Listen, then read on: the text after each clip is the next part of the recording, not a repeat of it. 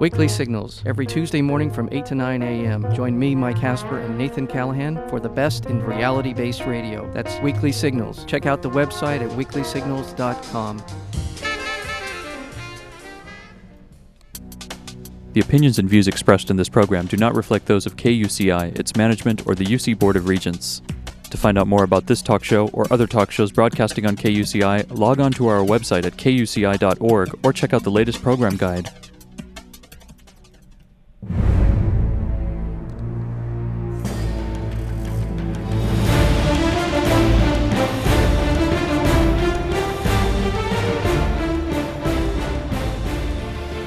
Good evening. You're listening to KUCI at 88.9 FM in Irvine and online at kuci.org. I'm Lloyd. I'm this show's engineer, and you're listening to Privacy Piracy. Your host is Mari Frank. She's a local attorney and certified information privacy professional. She's the author of several books, and she's testified many times in the Congress and California legislature on privacy and identity theft issues. You may have seen her on TV, on numerous shows, and or heard her on the radio. To learn more about this radio show and our great guests, please visit kuci.org/privacypiracy. Good evening, Mari. Oh, good evening, Lloyd, and thank you. You're going to get well, and we're going to just send all that healing energy toward you. Yep. Well, I am so excited about tonight's interview because I have seen this woman on Fox News. I've read about her, and I actually have her wonderful book sitting right in front of me called Living in Hell, Islamic Iran, Ghazal Omid, Lost Soul. And this is an incredible book and an incredible woman. And she's so brave and courageous. It's just a thrill to have her on. Ghazal Omid is a human rights activist. She's a personal privacy proponent, a media commentator on Iran, and the author of Living in Hell. Ghazal Omid is an Iranian expatriate and the author of Living in Hell, which is an autobiography and a political memoir.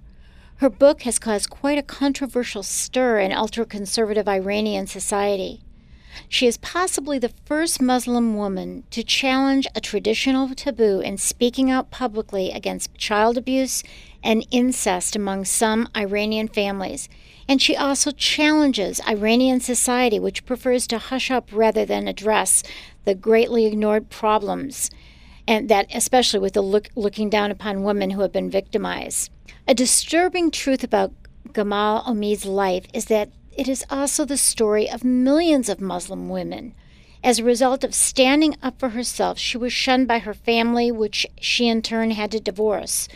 Throughout the Iran-Iraq war, with her home in a prime Iraqi target area, she and her mother went to bed at night expecting to be killed in bombing raids.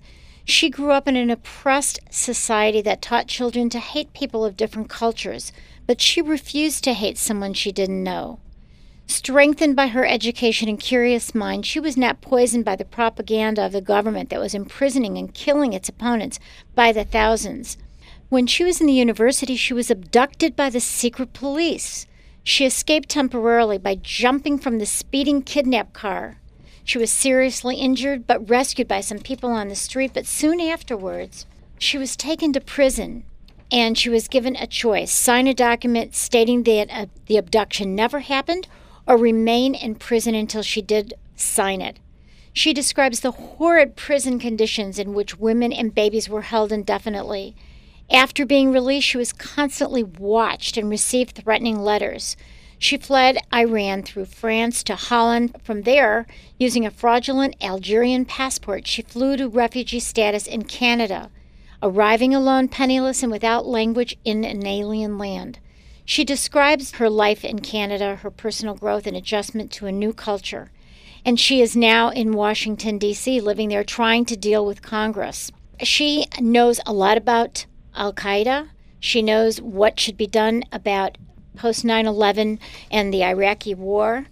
And poor thing, she receives threatening hate email, such as, "God will send you to the devil and you will roast in hell." Ghazal calls herself a rebel with a cause, and she encourages others not to be afraid of the unknown, saying she has lost much but gained more in her liberating process. She is a very courageous woman. She's considered a personal privacy and human rights activist. She's been an expert commentator on Iran and the issues of terrorism in the Middle East, and she appears frequently on Fox News and other national media to speak the truth of what's happening in Iran. To learn more, please visit livinginhell.com and also Ghazal Omid, that's GHAZALOMID.com. And we are so thrilled that you're joining us from the East Coast, Ghazal. Thank you so much. Thank you so much for having me. It's really a pleasure to be on your show. Well, you have so much to teach us, and you grew up in a really rough time during the Iranian Revolution. What was that like? Well, the first thing I can tell you, I wish it upon nobody to be in that situation. But it's almost like if you put a child to a washer machine and you expect them to grow up. It's chaotic. It's horrifying. It's dangerous. And most of all, it's a brainwash machine to sort of change that child forever. Unfortunately, or fortunately for me, this pain was subjected upon me, maybe for a reason, or at least I'm using it for a reason. I think of myself as somebody who lost her childhood, who lost her youth, who has nothing left of the dreams that she had one time. But her bigger dreams are changing one child at a time. So if we can change the children, we will never see another war in the world. We will never see suicide bombers. We will never see 9/11. And as they say, it's true that if you can't achieve your own dream through your own childhood, make it through others. It reminds me of that picture that you must have seen also in the newspaper. It was in the Los Angeles Times of this little tiny 2-year-old in a suicide bomber outfit. Yes. And that just when you were talking about, the whole life being changed and your childhood be taken away, just imagine. Yeah. I mean, how help me understand the extremism that would do that to a baby. Well, those children, unfortunately for them, they grow up to become suicide bombers in the future. They become the martyr, or they actually, to say it better, to say it the right way, they become the toy or the tools of next 9/11, next people who want to do something horrible to humanity. We should understand, if we get that child before they get to him or her, we can actually save that child. We can save ourselves from an agonizing fight, a never-ending fight, I must add. So for us to just fight with the terrorist is not good enough. Right. So for us just to forget about the children and assume that, you know what, I have no time for them, that's not good enough excuse, because they should be our priority. I have started a nonprofit organization since I have come to Washington, D.C., and since the book has come out. And I'm going to go back a little bit. I had forgotten my country when I left Iran. After what you described, you know what, I decided I want nothing to do with Iran anymore. If they want to change, they have to do it with their own power. But it's funny, when God wanted you to do something, you would try not to, and he would make sure that every door is closed on you until you go back to the path that God wanted you to be on it. Right. It almost as if you were chosen for a reason. Yeah, so it's very honorable, but I've always said, if I had been shown the contract, I wouldn't sign it. Right. It's great when you make it there, but it's an Everest walk yes. by the time you want to get there. So when I left Iran, I decided I have nothing to do with Iran. I don't want to continue. I just want to be left alone and live my own life. The book came in based on a bizarre twist of circumstances. I actually almost committed suicide because of the pain I was subjected in my life, and because I felt completely alone. When your family shuns you and you are in a new culture, you don't speak a word of that language. Right. As I described in my book, it would be easier to be left alone in orbit. Right. Totally alienated from everyone. It is very difficult. It's not just the language that I had difficulty with. I mean, language is just one aspect of this culture. It's very easy to learn. It took me 3 months to learn English, but you speak it beautifully, Ghazal. Oh, thank you so very much. You're very kind. But the cultural factor that makes us so different, yes. the anthropology of us, it's the hardest part it was the hardest part for me to get. Right. And almost like being in the fifth dimension, huh? Oh yes. It almost it almost as if I felt I had flew to another planet and I couldn't get used to the life they had. It doesn't really matter what part of this world we come from, because you are on your own when your family or your friends or your whatever you thought you had a sort of umbilical cord with them. They no longer want a part of you. You become depressed. Right. So that happened. After that, I went through a series of therapy. The therapist who I mentioned her name in the bottom of my book, Gaden Hammond, she saved my life.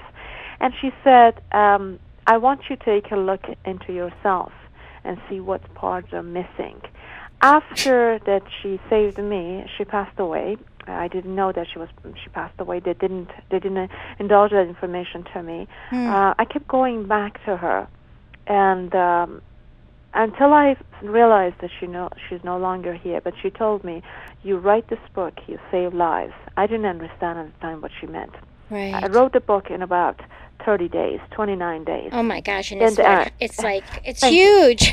Thank you. Well, unfortunately for me, I have to see the word in front of me in order to type. I'm not one of those writers that sit in front of a computer trying to think about things. Right. It has to be in me, and then I unload it on a computer. Right. The 2,500 word essay takes me about an hour and a half to write. Yeah. And so it wasn't the actual time that I put to this, but it was really flowing from you. Very much so. Very much. Yes. And when I wrote it, it became a therapeutic sort of event for me. Right. And in process, I tried to leave that in there for the other women, because remember, women in Iran have never been given a chance, at least in the last few hundred years. Never given a chance to speak up their mind. Never been given a chance to stand up and say, "Hey, this is not right." Just to give you an example, a few days ago, my mother called me from Iran saying that my neighbor, the male neighbor, just threw his wife from 7 floors up downstairs. Oh my and God! Nobody actually pressed charges against him. Right. So we are living. She was his chattel, his property. Yes, basically. Yes. And we don't know if she's still alive, dead. We don't know if she become a vegetable. We have no idea. My heart just drops when I hear stories like that. And I wanted to write the story to a point that gives women courage to stand up, because I was one of those women who always became a stepladder for other people. And that's not right. At one point, we need to say, you know what, enough is enough. We're not going to do it anymore. Now, is this the culture, or is this the religion? Yeah, I mean, you grew up. Yeah, you grew up in that. Yeah. At one point, Persians, we call ourselves Persians, Iranians call themselves Persian. We were proud of our history that women were emperors. But after, everybody trying to blame it on Islam, that's fine. But I understand from my own family. My father was a secular man. He never actually prayed to God any day, to any God, and that doesn't matter. Well, he was born Muslim, but it didn't matter. My mother was extremely religious, but she was a Kurd. So my mother would say that you and your brothers are equal, but I could see the inequality, even though that in our family she was the queen. My father never treated my mother right, even though that he never actually prayed to anything. So it was not religion that I can actually blame for his behavior. It's the upbringing that my father had. My father never learned to respect women. My brothers never learned to respect women. And due to my good conscience, I cannot just blame everything on religion. It's all the religion has become the miscellaneous file for a lot of Iranian men. Right. Whenever they actually shortcoming of something, they go, "Oh, that's our religion that brought us that way." No. The government of Iran may be forcing a lot of things on women, including scarves and outfits, which I'm outraged by it. But they don't send men to their homes and saying that marry your daughter at age 13. Families do that on their own. Right. So people should be actually accountable for their own mistakes. They have to know if they're making a mistake, it's okay to make it, but it's not okay not to admit it. It's not okay to lie about it. Because if we are lying about our mistakes, we cannot be good role model to our children.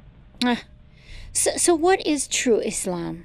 The true Islam is, first of all, I have a column that I will send it to you, but go to UPI, go to spirituality column, you will find the list of my columns there. The true Islam where a man and a woman can be equal. And I know a lot of people go say, no, that's not true Islam. Actually, it is. In the time of Prophet Muhammad, peace upon him, his daughter, Fatima, would go to war and actually stand behind him, would actually help him. His wife, Khadija, the first wife we're talking about, the one that he fell in love with her, even though she was 25 years older than him. He actually buried her in his arms. He was there with her to the last minute. If he was such a man that everybody's talking about, he was an abusive man. She was a merchant at the time. She was a businesswoman at the time. He wouldn't marry her. So we had chances, we had opportunities in history to look at what real Islam is. But remember, the real Islam doesn't work for men of Saudi Arabia, doesn't work for the men of Persia, doesn't work for the men of Iraq, doesn't work for the men of Turkey. Men rule Islam, they rule women. Yes. And so I don't buy it that everything is the name of religion done in the Roma region is right. Because take a look at all these wars that we had since the beginning of history. In none of them women were the dictator of those wars. Men were. Yes. Yes. So I don't agree with religion brought this to me. I think men wanted them to accept it. When Prophet Muhammad, peace upon him, was alive, a man went to him and said, I just came back from war, but I also went to my family, and I had this woman in my life that I thought that my wife just bought her as a kanis or a servant, and I wanted to have a relationship with her. And she mentioned, this is your daughter. So I took my daughter to the desert, to Sahara, and I buried her alive. Prophet Muhammad said, go somewhere that I won't look at you anymore. I don't want to see you, and go ask God for forgiveness. If Prophet Muhammad said to women, cover yourself, is not because women today need to cover themselves. Women need to be strong. But 1,400 years ago, if you were not covered, you became a bait. You became sorry, I don't mean you as a person. I meant you as a third person becomes a prostitute. Women who were not covered, they were actually a prostitute. I went to Dubai in 2006, and I remember I was wearing a white suit. One of my best friends is a very large man in Dubai. He actually said to me, don't wear white. I said, what do you mean don't wear white? You are wearing white. He said, only prostitutes wear white in this country. Gosh. So you see, there are cultural habits that we turn them as rules of Islam. There are a lot of idiosyncrasies in every culture. Islam seemed to be, in many factors, that sort of a trash ball or that a miscellaneous file that everybody who's short of explanation just dump it in there. And I'm one of those women, I'm sick and tired of hearing that. If Prophet Muhammad, peace upon him, was today, I'm a woman that can play martial arts. I'm a woman that debates a man at any time, at any given moment. I'm a woman that if a man insults me, he might receive more than a slap to his face. He might break a couple of his teeth. Good for you. I'm a woman that stands up to a man, and I say that my signature, my word is matter to me, and I'm a woman that I say my name when I'm anywhere, and men are scared the hell of me. And I don't need to be covered from head to toe because I can cover myself. Right. I carry pepper spray. If somebody says something, he better be ready for it. I have a cell phone that I can call 911, and I can testify behalf of anyone in front of anyone if I needed to. So when Islam says cover yourself, that cover was needed back then. But the cover for me is my knowledge. Right. Now, how about all these women that were doctors and educated in Iran, and now what's going on there? I mean, that they can't even really practice, can they? Well, some they do, some they don't. Remember, it depends on what you used to do and depends on what you want to do. For instance, all the women who were in army, they were let go after Shah left. All the women who were in agriculture businesses that men used to do. I remember back in Iran, when Shah left, there were 3 women pilots. But because government of Iran did not have the instructor, they kept those 3, but they never talked about them. Everybody assumed that we didn't have women pilot after Shah left. No, we only didn't have the one the government wanted to mention. But they used the women whenever they needed to. And I remember standing up at the door of our house. Our house was actually opened right directly to the major street. I saw a crowd of women walking, their head down, crying because the regime, as soon as they came in, they let them go. They fired them. Now, if I was a woman that was fired at the beginning of revolution, I would have stand up and said, "What the heck are you talking about? I just brought you to this to this governing body. How could you let me go?" I would have started a revolution right then and there, and that would have been the best time to start it, because everybody was hyped up. Everybody had their hormones up, and everybody was interested to have something going on. The chaotic factor was a good element for destroying this regime, but they didn't. The women went home and cried. But there were many women that came to this country for the freedom. That's correct. I have a neighbor who also, who has come here. A lot of women, those who could, escaped. Yes. Those who didn't went home and made more babies. Yes. Just simple as that. And I have a problem with that as a feminist.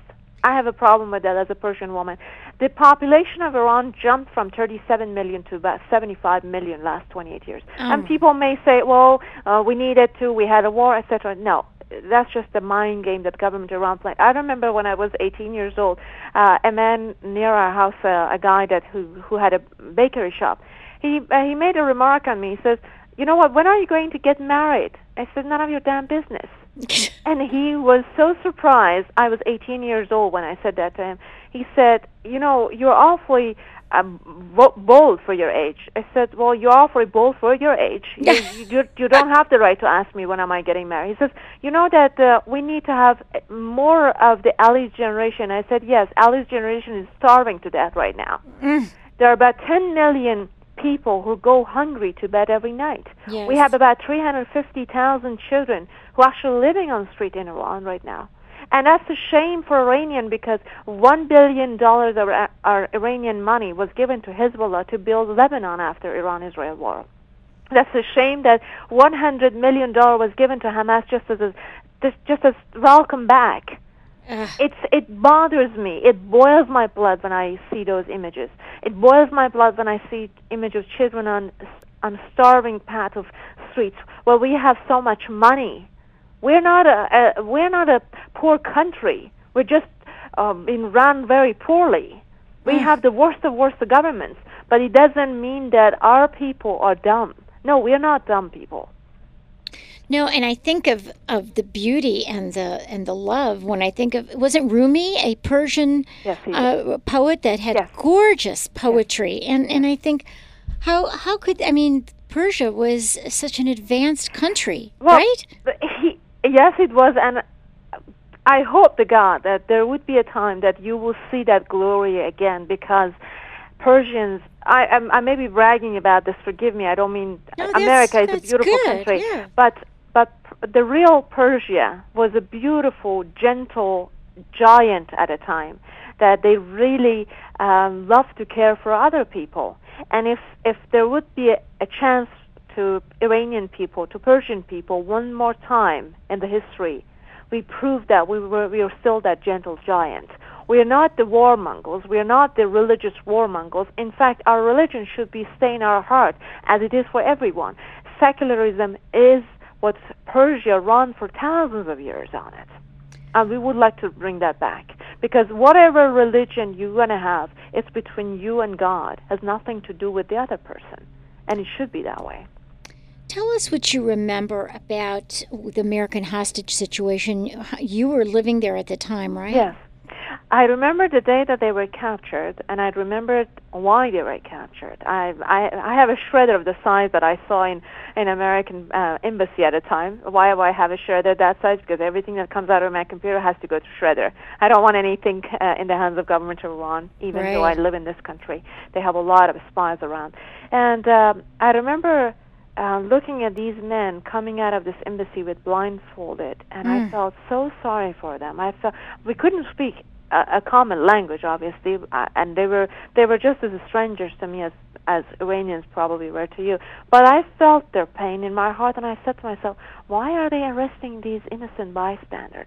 Right. And what they told us at the time we were looking for information on Shah, and I thought, and I wrote it in my book. I said, well, don't you think that the Americans have more common interest on what happens in Iran and what Iran plays in the future, rather than a bunch of sort of haram horror secrets that you could just ask them instead of going after them like this? I mean, you've been in politics long enough to know this. You can get any information out of a politician if they know that there's a public interest in it. Right. And I think they should have just asked. And the other thing that I think it has happened, the government of Iran knew they would not last long if they would not live on terror. There is a proverb in Farsi or Persian language. It's very, very appropriate to explain it to you. It says, you kill the cat by the bed. It's the expression that abusive men use for their women when they marry the woman. They actually beat the hell of their woman the first night they marry her. To put her in her place. Yes. So when the government of Iran came into place, they actually did the same thing with America, even though that America may not sort of look like a weak woman, but doesn't matter.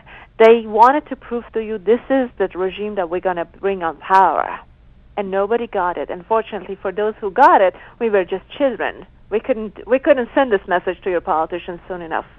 It took me 30 years to get here to tell you guys what I knew then. If I could have done it sooner, it would have sort of saved you 30 years of agony and saved us 30 years of agony. But what I'm doing these days, I'm getting the raw information from Iran. I analyze it, and I give it directly to the politician, and I would have an article sent to you in a few days, and I tell you what is actually happening in this country, sometimes that benefit the government of Iran, even though we don't want it. And if time permits, I will come back and explain more. Well, let me ask you something, because I think this is a huge issue now with Iraq. We're in Iraq, and there's a great sentiment that to bring our boys home, because it looks like it was mismanaged over there. Right. And I've seen you on Fox News saying that's not a good idea. Why don't you talk to that right now? What does that mean? Isn't that really what Iran wants, for us to get out of there? Right. Here's one thing that you want to know. First of all, trust is everything in that part of the world. People, at least among Kurdish people, we don't sign things. We actually shake hands. We still do. My grandfather family still do. You need to bridge that again. And one thing that I've written recently, you want to go on omidia.org, is spelled OMIDA. Or IDAIA.org. You want to take a look at it. It's an Israeli site that I'm part of them, and they asked my opinion what they should be doing in Iran. I said, look, first ask the people of Iraq, do they want you to stay or not? And if they said, no, we don't want you to stay, then pack and leave. If they said, yes, we want you to stay and help, then help them the way that they want to be helped.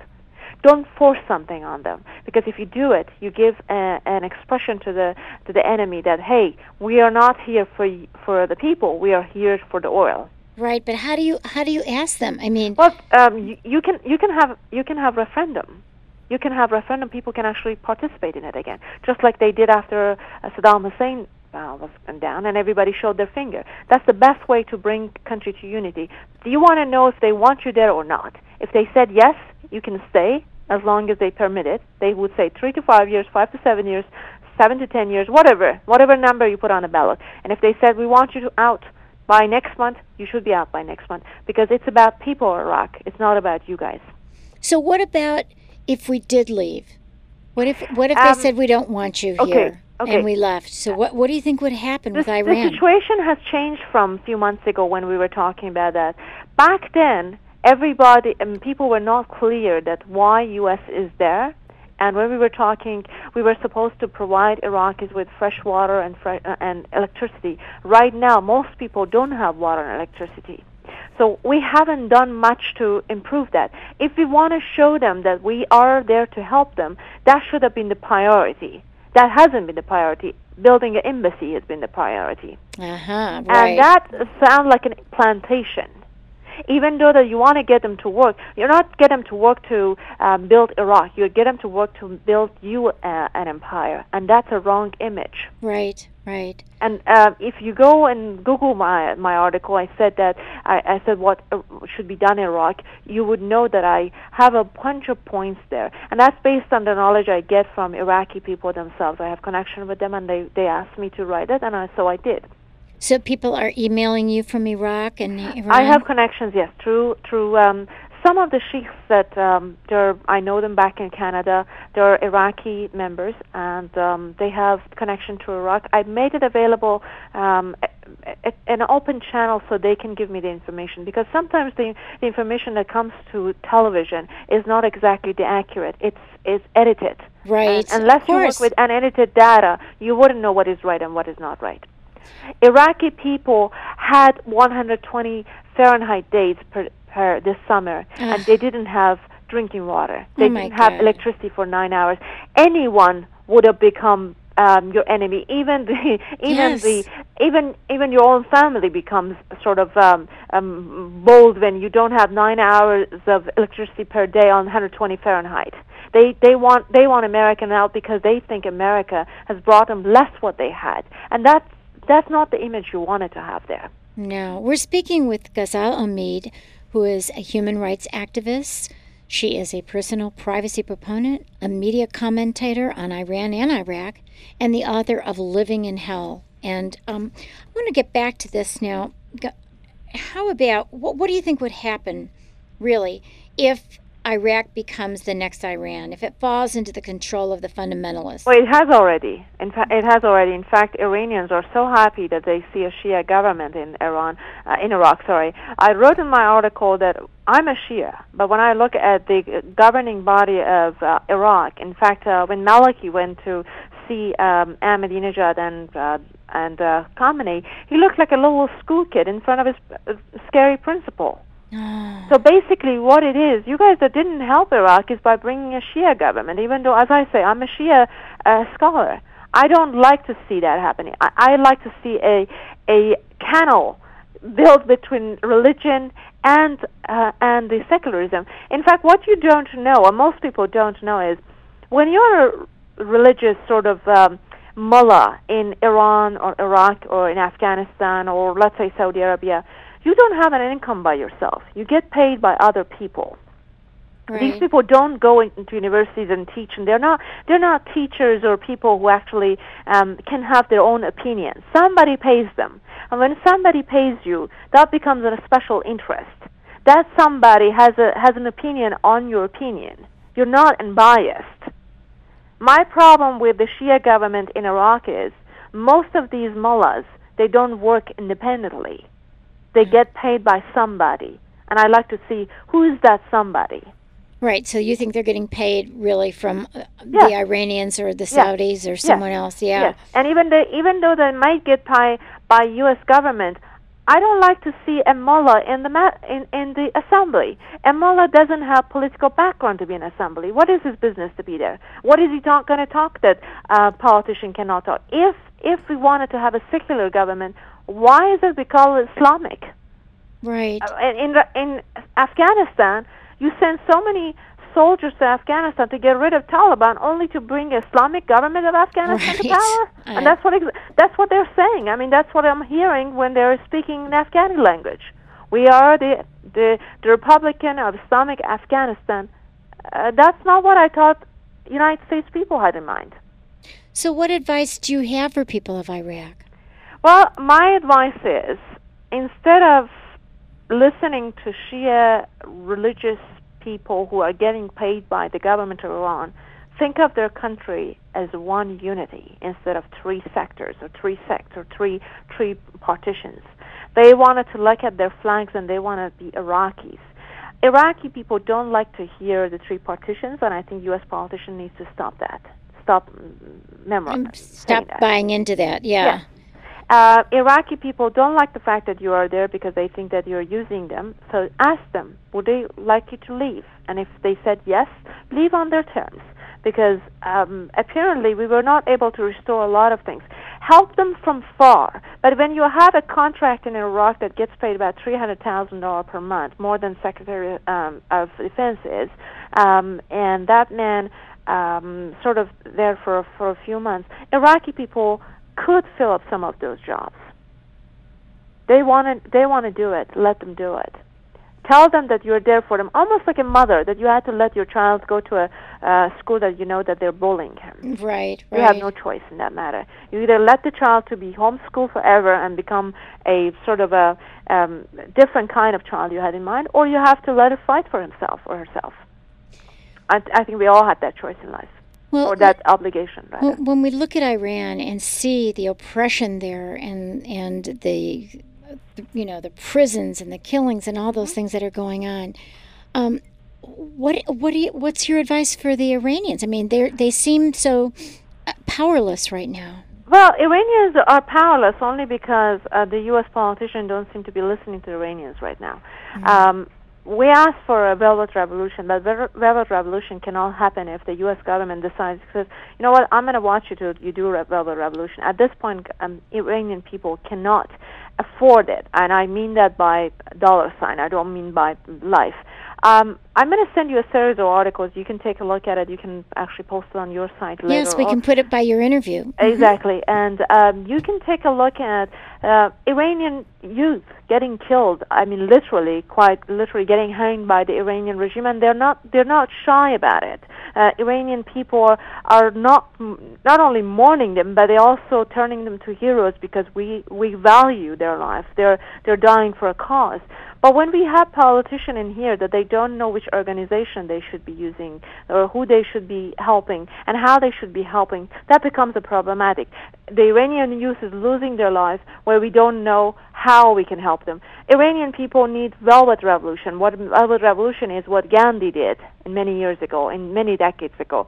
We need to allow the Iranian to stay at home, get paid by $100 per family. Not hundreds of thousands of dollars per family, $100 per family per month.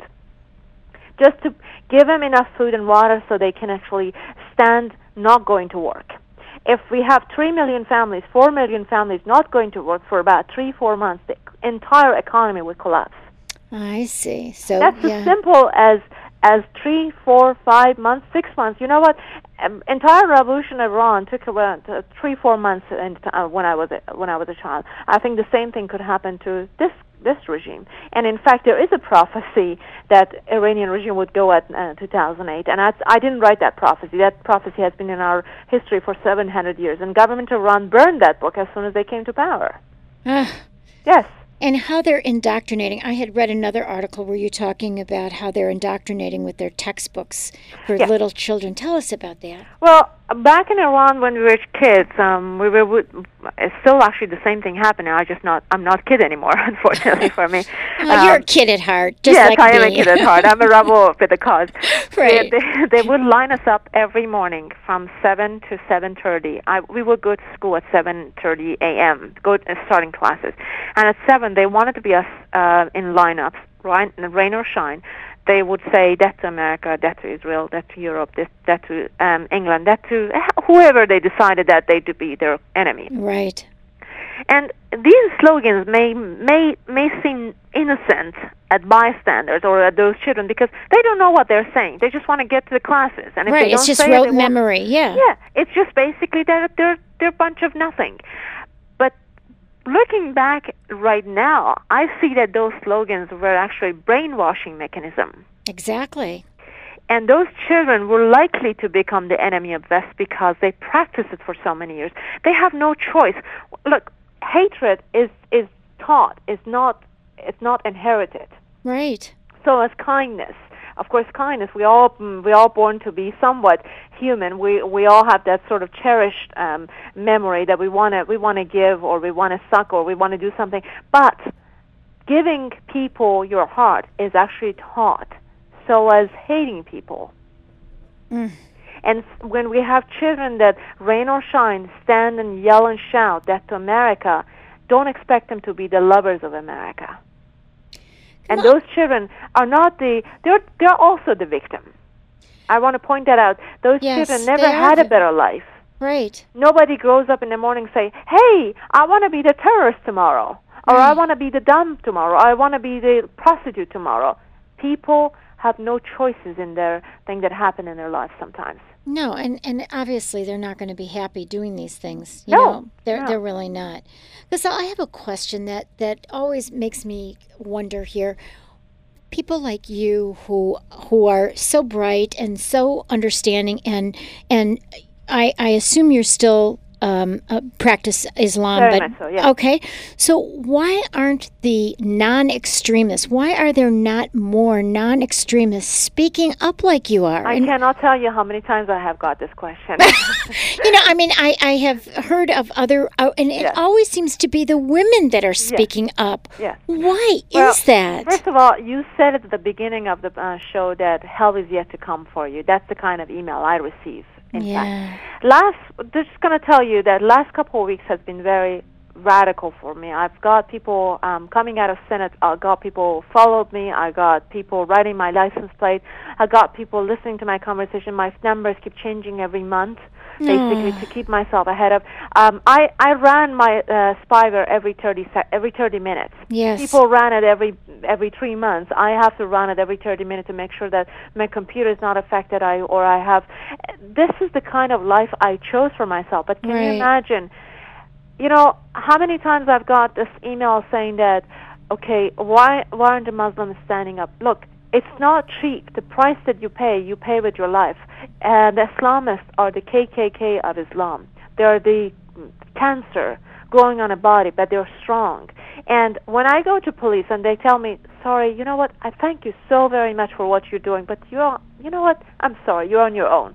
That doesn't give you a lot of courage to come out and say, hey, I'm going to be the Muslim that's standing up to But there's radicals. so many, but I would imagine that there's many other people They terrorize you. They terrorize you. They shun you. They make you feel obsolete from the society. They make, whether you're Muslim or not, when you speak against the terrorists, you become their number one enemy. They want to get rid of you before they get rid of their whoever call enemy, because they know that you are from them and you know every secret that they know. Right. So you become the prey.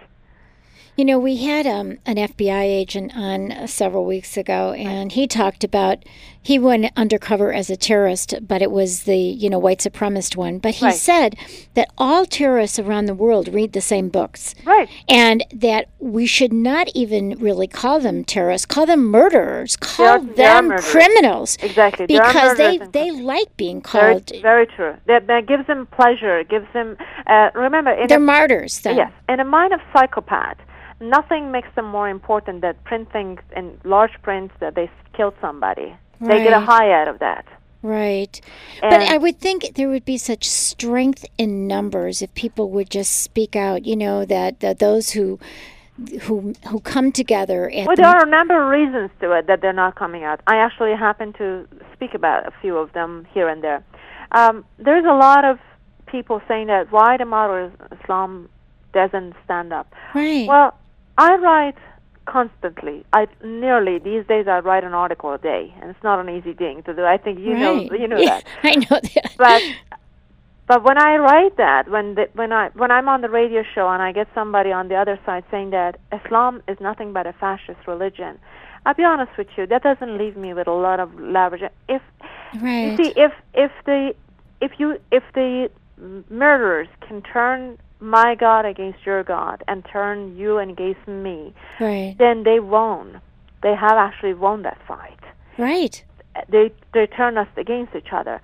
But what I'm trying to say to them, to Christians in particular, look, we pray the same God. You may do it differently, but it's the God of heaven and earth. All paths lead to the same place. Exactly. When they say, no, my God doesn't teach me, I said, look, get over your fear, because 1,400 years ago, all our ancestors had a sword in their hand, and all of them were bloody. Yeah. And don't blame one religion or another because what happened in history. I'm sorry for what happened in history, but I'm not gonna let you blame me for it. Right. And when we keep doing that, what had happened to children, to Muslim children who are in this country, the one that they have to stand up? They think Christians or Jews. I belong to a lot of group of Jews, by the way. They love me to have there, and I love to be there because we think that together we can actually stand up to murderers, and together with Christian we can stand up to murderers. Right. But if somebody want to put me in front of their religion and saying that, you know what, my religion is better than yours, I think that's the kind of talk that would get to the nerve of Muslim children to be numb. Right. And I think that's a wrong message we are sending out. And a lot of it happens. Take a look at most websites right now. Most of them are writing articles about Islam that make anybody's blood boiling. Look, I was coming out of House of Commons in UK, and I have this guy with a textbook project. His name is Sam. He was a Muslim at one point, teaching terrorists. Now suddenly he became the converted Christian. And he says to me, Ghazal, you're such a bright woman, such a beautiful woman, but why are you Muslim? Oh, it made me, it turned me to something I didn't want to be. I said, look, I don't want to stand in front of you, and otherwise I would slap you. I said, I don't want to see a Christian comes to me and say, why are you Muslim? That's not the kind of teaching I'm teaching. We want to say, you have your religion, I have mine, we respect the commonality, and that's about it, and that's the kind of teaching we want to have for children. Right. All religions really teach love, and I think the problem is when anyone really bastardizes any religion. Exactly. I mean, you think of the Crusades, or you think of anything that you've got. When people really get off the path, get totally off the path. That's exactly true. And one of the reasons that we are turning away moderate Muslim is by writing nasty stuff about Islam. I'm trying to put that in writing as good as I can, as polite as I can, and as accurate as I can. But a lot of Christians think that, everything written in Quran. But look, Quran is a book of God. If somebody doesn't like it, it's between that person and God. I'm not going to defend God, because God doesn't need my minuscule defense. He can take care of his own. But by saying nasty stuff against Quran or against Islam, we only strengthen the enemy. Exactly. Ghazal, aren't there, just like in any in the Bible or in any religious teaching, there is always those of us who see the world or see the scripture and interpret it. I mean, there's always perceptions. As a lawyer who's a mediator, I could sit in a room with 10 people, and every single person in that room will have a different perspective of what an agreement says. I understand that. And isn't that even the same? I mean, the question I have is the leaders of Islam, some of the ones who are very, like you said, the moderate, the ones who teach love. Right. Why aren't they getting together and speaking up? That they have the power to do that. Well, one of them happened to be in Iraq. The guy that you probably have seen on television, or we're talking about Sistani. He's one of the moderate one. He's the one, the leader. But I've actually asked of his followers many times. I'm not his follower. Every mullah has a series of sort of followers of different countries. But I respect the man very much. I think his opinion is valued. I asked him, why aren't you sending a fatwa out saying that? Did you know that how many times they killed his followers right in front of his eyes? They actually threatened the man. He's in 90s. He's in early 90s, and they threatened to kill him if he did or said something like that. So for us to say, why is there not a bunch of mullahs to stand up? I have a friend who's a mullah. But you stand up. Look, I have my backpack ready anytime that somebody come after me.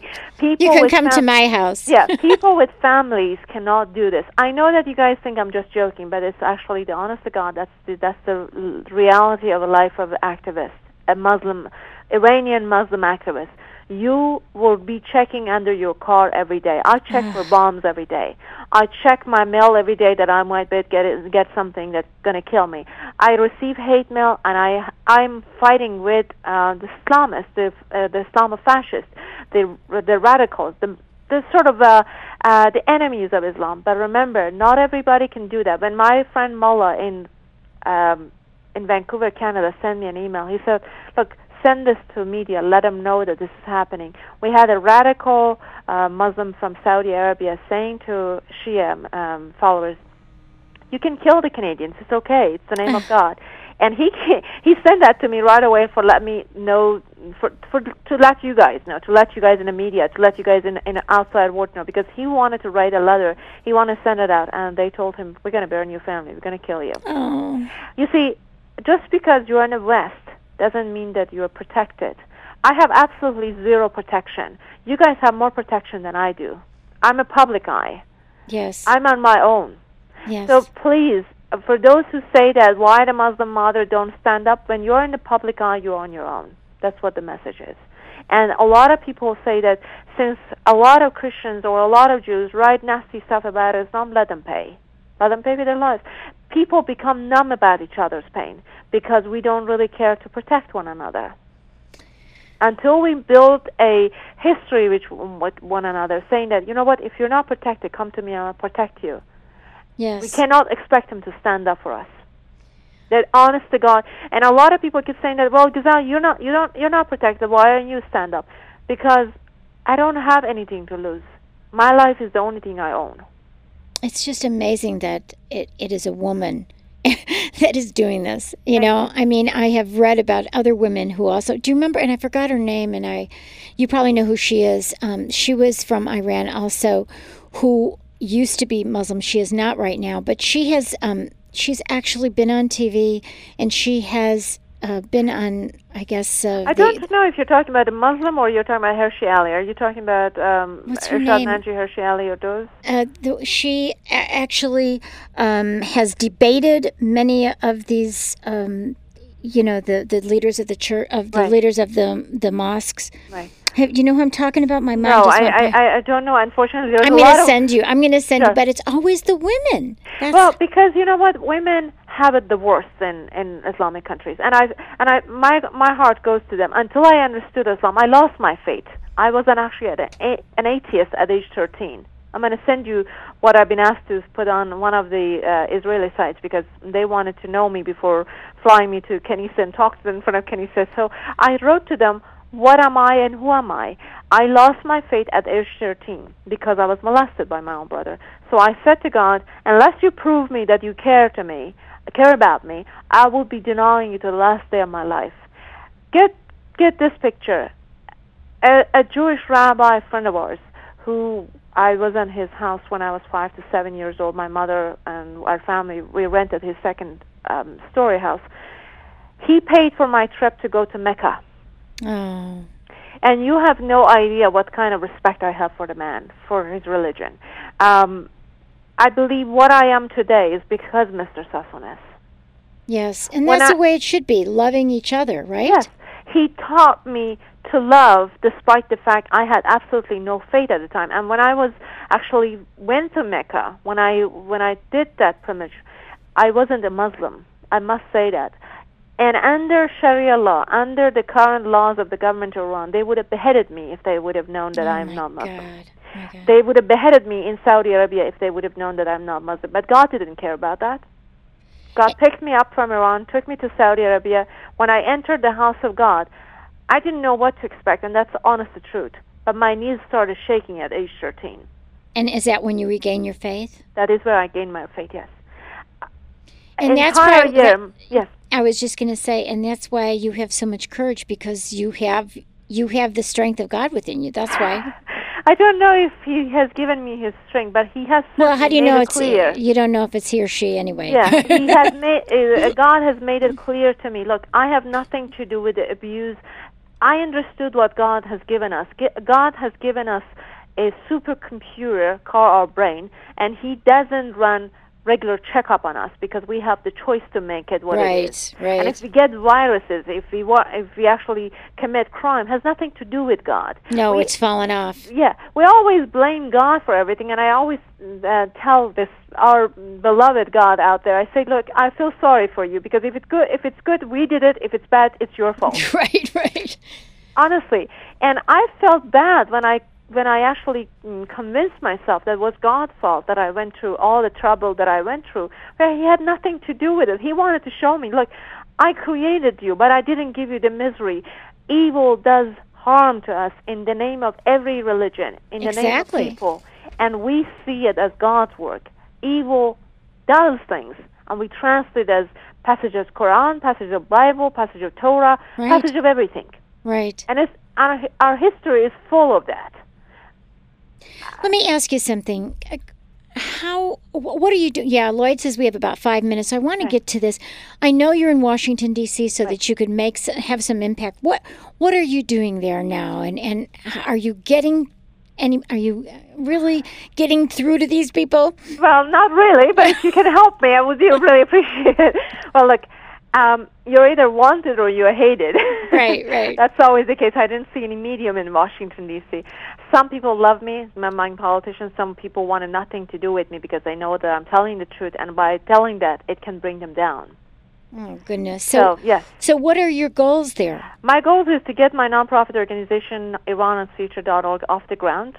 Okay. My goal is to get enough funding for that, and my goal is to get Iranian people to do a revolution and helping Iranian children to educate them, helping Iranian women to give them courage to stand up for themselves. Are you getting people who are expatriates from Iran? Are you getting them together? Some. The problem with expatriate is because I practice my religion, that a lot of them are very annoyed by that. Even though they don't say it publicly, they're very annoyed by the religion. They think that everything is the fault of religion. So we're having a little bit of difference of opinion that. But we try to work on a common cause as often as we can. For instance, right now, these days, I'm working on a common cause of two young people who were killed a couple weeks back in Iran, and it was done through a channel of sort of people. They shouldn't be making this mistake, and it will become public very soon, and I'll send you an article on it. Oh gosh, what led you to this political activism? I mean, how did you just decide I'm going to be an activist? Well, thank you for asking. When the book was published, I was on a radio show in California, in fact, and a man called me from Iran on the radio live via satellite. He said, "Thank you for writing the book. What have you done for your country?" And suddenly, it was as if I jumped out of coma and go, "Oh my gosh, he's right." It all came back suddenly with a force that I have never seen anything. It's almost like you sort of see tsunami in front of you. All the memory came back up because I had buried it alive. I didn't want to have anything to do with Iran, but the passion came back and the humanity thankfully came back. And I'm doing everything because I couldn't save my own childhood, but I can save others. You know what they say, the greater the pain, the greater the growth. Yes. You know? That's exactly what it is. Yeah. So what else is the next step in your life? You have any other books you're working on? Well, I'm working on 3 books, but most publishers, because I wrote my book the way I did, some of them, they're not very happy about it. They think I'm far right and far left. I would have to have a publisher with the courage to publish my book because they are afraid of backlashing. So if any of your listeners are in publishing business, if you're in publishing business, if you know anyone, I'm interested. I have 3 books: Islam 101, Poverty in Paradise, and Iran's Future. Oh. Well, nowadays you can do ebooks. There's so many things you can do, and I think the fact that you've been willing to go to the media, you've been willing to speak, you've been courageous enough to do it, that in itself is enough to really get people going. Thank you so very much. I want you to give your website, too, because Lloyd's telling me we're getting close. I could talk to you for hours. I want you to come out to our house, really. Thank you so very much. Very kind of you. I'll make sure to reserve that for next time. Can I have a rain check next time I get a hate mail? Okay, the websites are livinginhell.com, all one word. livinginhell.com and GhazelOmid.com, www.GhazelOmid.com. It's worth of anybody's explore. Well, I want to thank you so much for joining us, and we will talk soon. Send me those articles. I'll put them up on the website. Please ask anyone who is interested in the book to go on Amazon.com. If they can't afford it, go to libraries of their universities or anything around, or any other libraries. I made it available to libraries across U.S. and Canada. Yes, let's say that again, that the name of the book is Living in Hell, Islamic Iran, Ghazal Omid, Lost Soul. And that is published, tell your publisher again? Park Avenue Publisher. Park Avenue Publisher. So you can ask the university library if you're at a university, or your regular library, or you can go to Amazon.com, and you really need to go to her websites and see all the great work that Ghazal is doing. And we thank you again so much for joining us. Thank you so very much for having me. And you bless you for all the great work you're doing. We appreciate it. Darling. Okay. You've been listening to KUCI 88.9 FM in Irvine and KUCI.org on the net. I'm Mari Frank, the host of Privacy Piracy, and we've just been speaking with Ghazala Hamid, who's a human rights activist, personal privacy proponent, a media commentator on Iran and Iraq, and the author of Living in Hell. And she has done, right now she's becoming a political activist and trying to get our own Congress to understand what's going on in Iran and Iraq. Thank you so much for joining us, and thank you, Lloyd, for being a great engineer. Good night. See you next Wednesday. The opinions and views expressed in this program do not reflect those of KUCI, its management, or the UC Board of Regents.